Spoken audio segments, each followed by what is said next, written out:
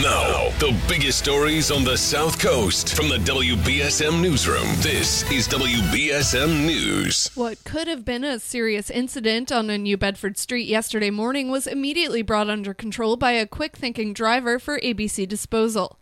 Nathan Pacheco was out on his solo route picking up residential trash along Pierce Street just after 8 a.m. After dumping some barrels, he noticed something was amiss when he saw smoke coming from under the dashboard. He hopped out, killed the master switch to cut electricity, then put out the fire and waited for mechanics to arrive. His quick reaction was seen in a video captured by a nearby resident. He said because there were houses and cars everywhere in the area, quote, "I knew I had to get that fire out immediately, so I worked with what I could." Since his disabled truck was blocking much of the street, Pacheco started directing traffic around it. Visit WBSM.com for the full story. State police are seeking the public's help identifying a man who stole credit cards and cash from a vehicle in Taunton in late January.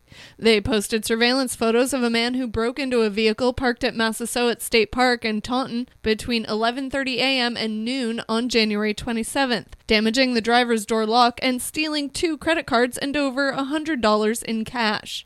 According to state police, just a short time later, the man used the stolen credit cards to buy prepaid gift cards at various stores, including Staples in Raynham, Target in Taunton, and Home Depot in Taunton. The purchases were all made before 1 p.m. that same day. State police are asking anyone who has information about the suspect or the theft to contact Trooper Paul Coursey from the Middleborough Barracks at 508-947-2222.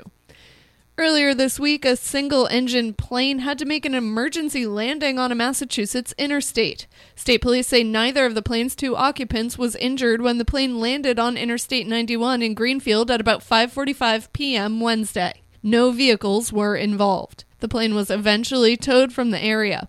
The Federal Aviation Administration said the plane is a Cessna 150, and the incident is under investigation. The plane is owned by the nonprofit Flying Club Schenectady Time Builders of Clifton Park, New York, according to the FAA.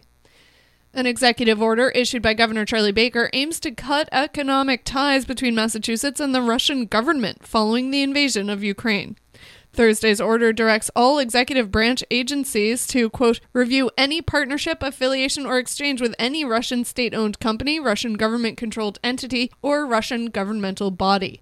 The order also directs the State Office for Refugees and Immigrants to work with the Federal Office of Refugee Resettlement and other agencies to support Ukrainian immigrants and refugees fleeing the conflict. For those who lost loved ones in the opioid crisis, making sure the family behind OxyContin maker Purdue Pharma paid a price was never just about money. What many wanted was a chance to confront the Sackler family face-to-face. Some may get that chance via video conference under a tentative settlement announced Thursday that would also force the Sacklers to pay out billions of dollars. But they acknowledge nothing will bring back the lives lost or hold the Sacklers fully accountable in their eyes. The Sacklers will get to hang on to a chunk of their vast fortune and be protected from current and future civil lawsuits. In sports, the Bruins take on the Columbus Blue Jackets in Ohio tomorrow after defeating the Golden Knights in Las Vegas. Now for a look at your local forecast from ABC6. Friday night, mainly clear and cold with lows in the teens and low 20s. Saturday, sunshine followed by increasing clouds, highs in the lower 40s. And for Saturday night, clouds continue to increase. Chance of showers overnight along with gusty winds, lows in the mid-30s. Watch ABC6 for my 7-day forecast. I'm meteorologist Tim Studebaker on New Bedford's news talk station 1420 WBSM. At the moment, it's 23 degrees and sunny. I'm Kate Robinson for WBSM News. Stay up to date with New Bedford's news talk station, 1420 WBSM, and get breaking news alerts and podcasts with the WBSM app.